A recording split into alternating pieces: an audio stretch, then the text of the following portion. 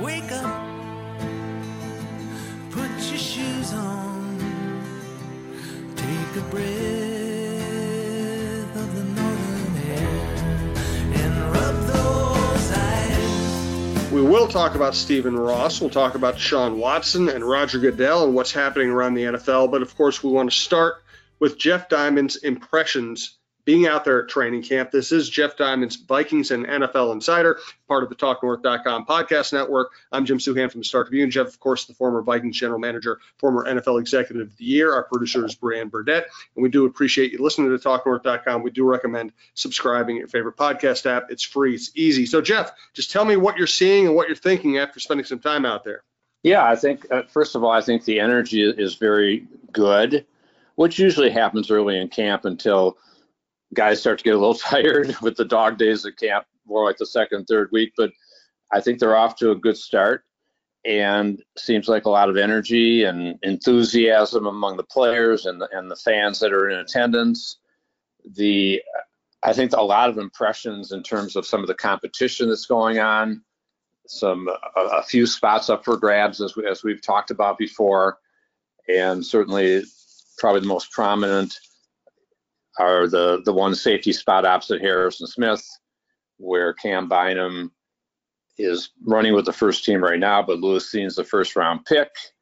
And then you've got the right guard spot. Jesse Davis is holding that right now, the veteran, but I expect him to get pushed by the second round pick, Ed Ingram, and eventually probably being Ingram's job at some point, but probably not week one against the Packers. And you've got the second outside corner spot between Cam Dantzler and Andrew Booth Jr. I've been really impressed with what I've seen physically out of Booth, and I think that's a really good sign for the Vikings that he's come back healthy from that hernia surgery. And then I think a lot of other things we can talk about. Kellen Mond is the second quarterback, getting a strong look from O'Connell, and just the competition for those backup receiver spots, really good competitive group there. And so I think there's a lot of good things happening. Of course, the one negative so far is Irv Smith Jr.'s thumb injury that's going to knock him out. They hope until the opener. O'Connell seems confident he can make it back for the opener. We'll see about that. The good thing, as the coach mentioned, with a thumb is that at least he can continue his conditioning, all his lower body work and so forth, as they keep that thumb kind of protected. So that's the negative, and the tight end spot, not the strongest on the team. But I think camp's off to a good start overall. Thanks to White Bear Lake Superstore, whitebearlakesuperstore.com, and TSR Injury Law, 612 TSR Time. We appreciate everyone who sponsors TalkNorth.com shows. We've added a lot of shows. Blois Olson, Dave Lee, Mike Grimm's Go Gopher podcast, the On the Bench guys for one of our many hockey shows, the Pross Box with Nate Prosser, outdoor content, and of course the greats already lined up like Jeff, Cheryl Reeve, Michael Russo, Anthony LaPanta, Lavelle Neal, Roy Smalley, John Millay, John Krasinski. We have so many I can't list them all. So thanks for listening to TalkNorth.com. We do appreciate it. Let's start with the tight end. That is the newsiest thing that's happened in this camp. Irv Smith is injured. He's not going to play at least until the regular season. First of all, do you believe that he'll be back and ready to go for the regular season? And do you believe they can stand pat and wait for him? Well, that's really a good question. And I think he certainly can be back with a thumb injury. And if the opener is basically 5 weeks away at this point, I think he's got a good chance to make it. Obviously, with a receiver, a thumb is more important than if it was an offensive lineman or defensive lineman. They could pad it up and cast it up. But that's why they decided to go ahead with the surgery. And so, yeah, I think he can make it back. Week one, we'll see. And in terms of the overall depth at the position, I think it's questionable, honestly.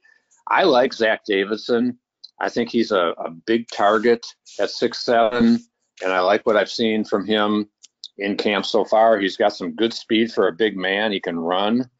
And it was interesting to hear Kirk Cousins talking about him yesterday and making the comparison to Tyler Conklin. Now, they're different body types. Conklin is more like a 6'3" guy, but they both weigh around 250. And I think the point Kirk was making is when Tyler came in here as kind of they're both fifth round picks, both out of smaller schools, Conklin out of Central Michigan, Davidson out of Central Missouri, and they were both kind of raw when they came in. And of course, Conklin developed over the years, and to the point where he had 61 catches last year and got himself a nice deal in free agency with the Jets. And so priced himself maybe a little more than the Vikings wanted to pay him. But in retrospect, maybe they wish they perhaps would have. But you got to make choices, and they were confident that Irv Smith Jr. was going to be back and be the starter. They signed Johnny Munt, who's more of a blocking tight end from the Rams. So you got Munt, you got Davidson, you got Muse, who was a late draft pick. But the problem is that between those guys and Ben Ellefson, who played a little bit last year, they got 11 career catches. So if Irv Smith Jr. is not in there opening day, then that's kind of a problem, because Munt's more of a blocker type. And the great thing that Irv Smith Jr. brings is kind of that other option if the teams bracket Jefferson and Thielen and KJ Osborne's going to get some attention. I really felt Irv Smith Jr. could have a huge year. And in that scenario, although if you watch camp, which we've been doing, you can see they're going to find ways to get Jefferson the ball and Thielen. And whether they're quick tosses or quick screens or whatever, or short routes, and then break them off to longer routes, JJ is going to get his touches. He's got to. He's just such a dynamic player. But I think the tight end position is going in. It was one of the not strong points of the team. It's not like running back, which is a really strong position. Wide receiver, really strong position. Edge rusher is a strong position if Danielle Hunter and Zadarius Smith stay healthy. I think that the tight ends are more kind of like the corners, that there's some question marks. And, listen, I don't want to make it sound like fantasy football, which we're all guilty of doing to a certain extent, but can you make up for the loss of Irv Smith if he doesn't come back right away, if he has injury problems this year? Can you simply make up for the loss of Irv Smith with more KJ Osborne and more CJ Ham, or does it really alter the way you can run your offense? Yeah, I think it does alter it because of the receiving threat that Irv is, and he's a good blocker too. So he gives you that double dose of ability and skill set. And so, yeah, there are certainly ways that they'll accommodate if they don't have him, and they could even go out and get a veteran guy. There are some players like a Jimmy Graham, I think, that are still on the market, but I don't know if that's the long-term solution they're looking for. And I think that in this situation, they're hoping Smith comes back, he can stay healthy, and they can focus on other positions if they need some help. And so at this point, it's a little bit of a crapshoot and see how it turns out. Who is standing out to you in terms of the defenders right now? And again, listen, we're early in camp. There's only so much you can glean from watching practice and everything else. But the defense was a problem last year, and they have a potential of new faces in the secondary. They have, they've added Smith. They've changed schemes. From what you've seen so far, is it realistic to expect a major improvement? Yeah, I think it is. First of all, I think the key to the whole equation on defense, of course, is our Hunter and Zadarius Smith. That if they can stay healthy, if they can get a good rotation going and get some help from DJ Wanham. The coaches have been talking up Patrick Jones, last year's third-round pick. It was really interesting to hear them talking about him, Donatel talking about him as a guy who's picked up the system as faster than anybody. And you think, well, wait a minute, Zadarius Smith, you coached him in Green Bay. But yet he's talking very highly of Patrick Jones. And we'll see if Patrick can develop. I think that's part of what will be interesting to watch in the preseason games, to watch the scrimmage or the joint practices with the 49ers in a couple of weeks, to see some of those guys. Because I don't think they're going to want to put Hunter and Zadarius Smith out there very much, and they shouldn't in preseason, similar to Dalvin Cook. Keep him in mothballs until the opener. And I do the same thing with Hunter and Zadarius Smith from that respect. But I'm impressed with what I've seen from a lot of guys. And Andrew Booth Jr. is a guy who's kind of jumped out at me. especially because there were question marks whether he can be ready physically with coming off that hernia surgery. And he's been very physical in camp and very feisty out there and shows good quickness, good acceleration, which was why they drafted him in the second round. But he had first round talent, but he was coming off that sports hernia surgery. And I think he's got a really good chance to start over Dantzler. And Dantzler's having a good camp and looks pretty good out there. But if I'm the coaching staff, I'm just not sure I trust Cam after watching that tape of that Detroit game last year in Detroit, where he's backpedaling into the end zone, gives up the winning touchdown. And again, the consistency is a concern. Dantzler is a talented guy, but can he be consistent enough? Now, he says he's highly motivated this year.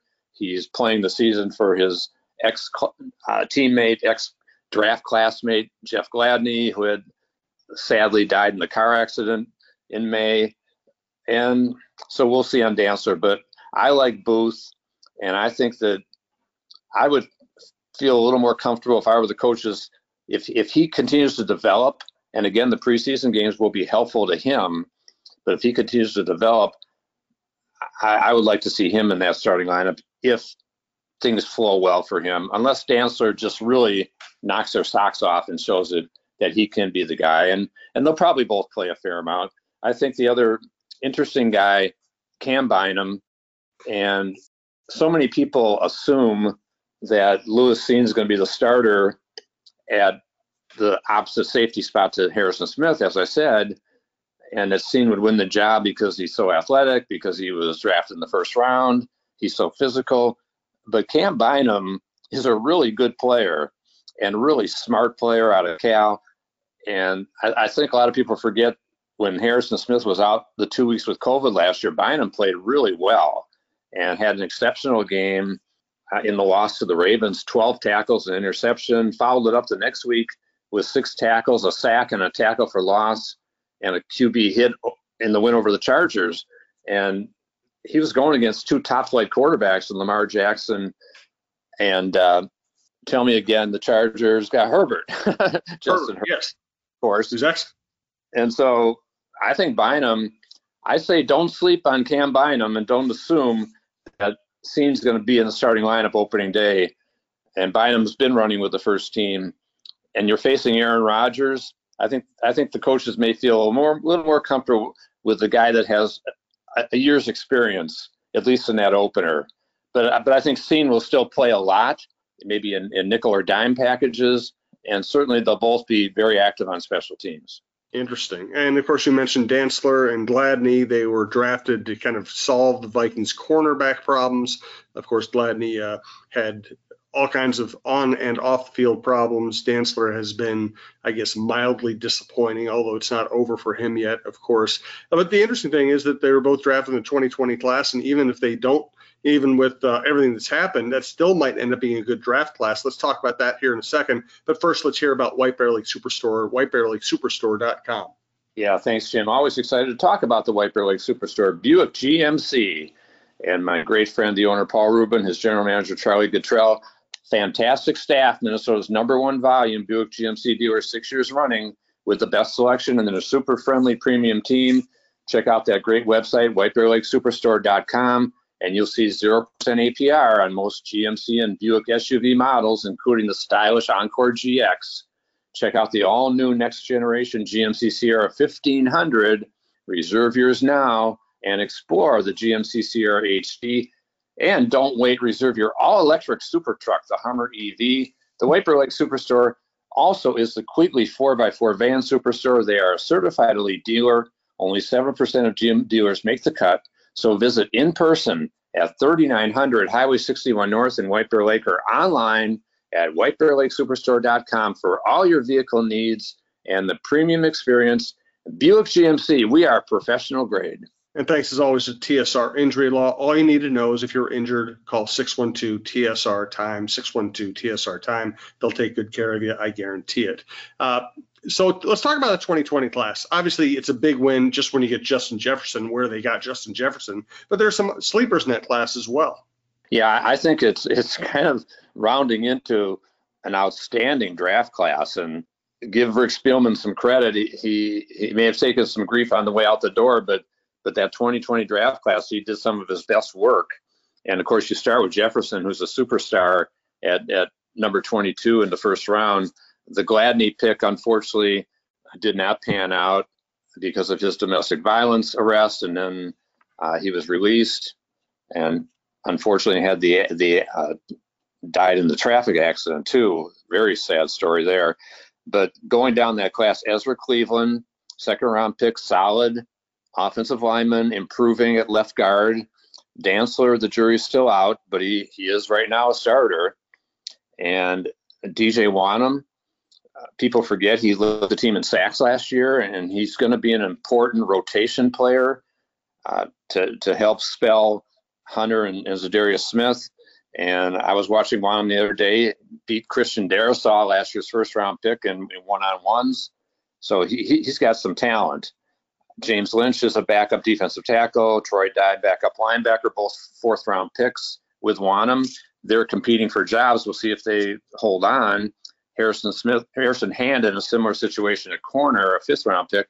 And then you get to KJ Osborne in the fifth round, who looks, talk about one of the guys who looks great in camp. And Jefferson Thielen always looked great, and Dalvin Cook and so forth. But KJ Osborne makes plays every day. He made a diving goal line touchdown catch from Cousins the other day. And he's put on a little bit of weight, which he thinks will help him with his blocking. Had 50 catches last year, 7 touchdowns in his emerging year. And he's going to be a starter because they're going to play 3 wide receivers the bulk of the time, which they should, because that's the strength of the team. And O'Connell wants that type of pass-oriented offense. So Osborne, you throw him in the mix. Blake Brandel is a backup tackle, and he looks pretty good. Josh Metellus competing at safety. So you've got 10 players that are still here from that draft class, which is now 3 years later, and 3 or 4 starters, 1 superstar, and that's a great draft class. Yeah, you're right. And of course, I mean, just getting Justin Jefferson at 22, I mean, good Lord. I mean, that's such a major victory for an organization. And that's also, that's always a combination when you get a player that good, that late. It's a combination of drafting correctly and drafting intelligently, and also the rest of the league really blowing it. Yeah, thank you, Philadelphia. They took Jalen Reagor in the spot before. So I'm sure the Vikings thank them every day for that miscue on their part, and I'm sure they don't feel real good about that. Howie Roseman, the GM of the Eagles, but that's the way the draft goes. There are mistakes made all the time, and we see it whether it's a quarterback or any position. And so I think that's part of the fun of the draft is projecting and hoping, and you see how things turn out, and sometimes you get these sleepers like Osborne in the 5th round, and talk about a 5th round pick. And a player that I'm impressed with, Amir Smith-Marset, who I think right now is the favorite for the number 4 wide receiver job with the Vikings. And I think the competition is going to be really intense for that job. And you've got some very good players competing for those 4th, 5th, and 6th receiver spots. And BC Johnson is back from last year when he had his injury. You've got Albert Wilson, a veteran who had some time in Miami and Kansas City. He's got 8 years experience. Jalen Naylor is a 6th round pick, and he looks impressive, and he can be a return guy. And so you got a lot of guys competing for those receiver spots. And I think what is really interesting, Jim, is something I've never seen before. You got the head coach, Kevin O'Connell, every day that I've been out there, he's throwing in the wide receiver drills. Now, first of all, O'Connell's got a good arm. He is an ex-NFL quarterback, but I've never seen the head coach out there actually actively participating in drills and throwing balls to these receivers, and he throws a good ball. Now he's not throwing the 30-yard outs, but he's throwing those 10 and 15-yard intermediate passes, and I'm sure he could throw it downfield still.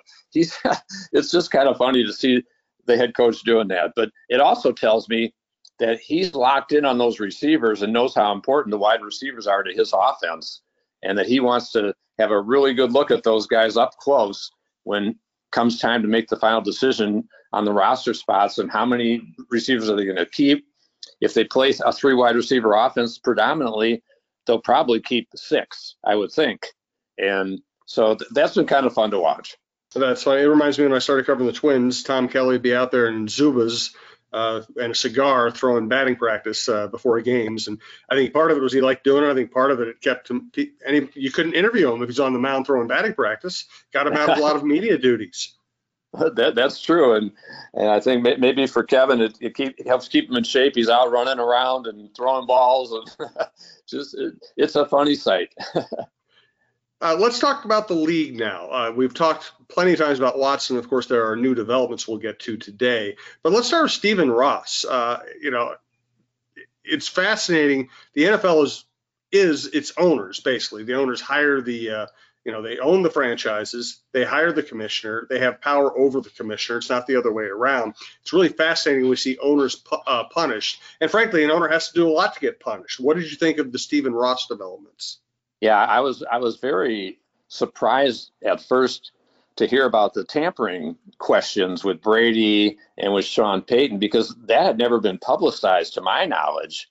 It was all about whether Ross had told Flores, the coach, to throw games and all this and that, all those allegations, which they are not punishing him for that. As soon as I saw a first-round pick and a third-round pick, I thought, whoa, he was trying to tank the season. No, it was all about the tampering charges that they were able to prove. They must have had texts or emails or something to prove it. And so that was surprising to me. And so, yeah, the punishment definitely is pretty stout for Stephen Ross and for the Dolphins. When you lose a first round pick at any time, that's very valuable. So it's just, I was surprised, very honestly, with the whole thing, because I had not heard about the tampering charges. Yeah, fascinating. And it sounds like anecdotally that he did try to get Flores to tank games, and Flores refused. And I believe what Flores is alleging, that's just harder to prove. It's really interesting they were able to turn up enough evidence to levy this kind of punishment over tampering, because it means somebody's talking. Yeah, exactly right. So, and I think it's a good thing that owners are punished when they do these type of things, whether it's Daniel Snyder, who may have gotten off lightly in the final analysis, because I don't think Washington lost any draft picks in that equation. And Snyder was fined $10 million and suspended for the period of time. And then they put his wife in charge. So, that's kind of suspect right there, what's going on in Washington in the front office. Not to say his wife isn't capable, but I know Dan Snyder well enough personally that I think he's still calling the shots. And so, yeah, I think it was a good thing that Ross was punished the way he was. I think it sends a positive message to the players that nobody's above the law, whether you're an owner or whether you're a player. And that includes, obviously, Deshaun Watson and that whole situation, which I think is going to get messier and messier here, if that's a word, over time, because you got the appeal filed. The union is talking about filing a lawsuit. And how does that play out with if they do file a lawsuit? Is Watson going to be allowed to play pending the hearing of the lawsuit? And wow, I think that whole thing is just such a mess. Oh, no doubt about it. And listen, I'm hard on Goodell frequently. I think in this case, I actually think he was trying to do something logical, which is hand off disciplinary decisions to somebody with great experience who will be independent. I think they had the right idea, and the judge blew it. And maybe she blew it in part because NFL suspensions and disciplines have been so lax and weak over time that she was trying to stay in, stay in context with those. But when you say that you're not going to punish him more than 6 games because sexual assault was nonviolent, that's just a horrible way to make a decision. It's a horrible look for the league, even if the league was trying to do the right thing. Yeah, I agree. I thought it was awful. I thought her logic was ridiculous. When you talk, she writes of egregious conduct that was premeditated, and they showed a lack of remorse. And then she calls sexual assault and harassment nonviolent sexual conduct. And I mean, I disagree. You disagree. I'm sure the vast majority of women disagree with that statement. And then she seemed to cherry pick certain punishments to justify the 6 games. But then why don't you look at what Michael Vick got for the dogfighting involvement, which was an indefinite suspension, and he was out for 2 years and went to prison. And Calvin Ridley suspended a full season for gambling. Michael Kendricks got 8 games for insider trading. Surely this is more egregious than that. And the fact that Watson had settlements with 23 of the 24 massage therapists, to me, that all warrants a full season suspension in my view. And the thing that bothered me as much as anything was that he wasn't fined anything beyond losing 6 weeks salary, according to her. Now, obviously it's being appealed and it's going to end up different, but the league was looking for something like an $8 million fine and a year suspension. And so she says, okay, all you're going to lose is 6 weeks pay. And he's got a $1 million, basically a minimum base salary, but he received a $45 million signing bonus, and he's making $46 million a year in his contract. They give him the $1 million signing bonus for salary cap purposes, and that's what she based the fine on. How can you do that? How can you not say at least he should be fined 6/17 of his $46 million average salary, which would be $16 million? I mean, to me, that would be logical, not $345,000 on a guy who's making $230 million guaranteed. That's crazy. And that's stuck in the league's craw. Also, beyond, they want him suspended for a full year, and supposedly in the negotiations they were willing to go to 12 weeks, is what's been reported, but they also wanted about an $8 million fine. So this thing is not over by any stretch of the imagination, and the Browns are in limbo still. Yeah, no doubt about it. And they deserve to be in limbo, so I'm not too worried about them. But yeah, I don't know. You said it. It's messier and messier. And yes, those are words. We're going to go with them. Hey, for today, let's get a final thought on the Vikings and training camp from Jeff. Once again, thank you to White Bear Lake Superstore and TSR Injury Law and our producer, Brianne Burdett. If you'd like to advertise with the show or our growing network, you can reach Karen Cleary, KCLEARY at talknorth.com. All right, Jeff, give me one more thought on the Vikings right now. I'm going to give you 2. I've got, I think it's really fascinating to see Kellen Mond, last year's 3rd round pick, taking full team reps as the number 2 quarterback ahead of Sean Mannion. I know they're splitting some of those reps, but it really looks like O'Connell, who talked up Mond during the offseason, it looks like he's really given him a solid shot at winning that number 2 job. Now, of course, the preseason games and the practices with the 49ers will have a lot to say about how that turns out. But he looks pretty good in camp when I've watched him. Got a good arm, and just how to his confidence level, how he picks things up, we'll see. The other thing that impressed me when I was out this week, Patrick Peterson, he was going one-on-one with Justin Jefferson yesterday and had an interception. Patrick Peterson is really kind of one of those athletic freaks, and it's not easy to play corner in the NFL and whatever, 32 years old, and he's an 8 or 9 time Pro Bowler, but he still looks good out there. And I was really impressed watching him this week, and actually had a couple of interceptions in that particular practice. So I'm sure the coaches are hoping that carries forward and that he continues that type of performance. Good stuff, Jeff. I'll be seeing you out there one of these days soon. Appreciate the update from camp. Thanks to Brianne. Thanks to everyone who listens to TalkNorth.com. And we'll be back with both Jeff Diamond's Vikings NFL Insider and the Viking Update Show again next week.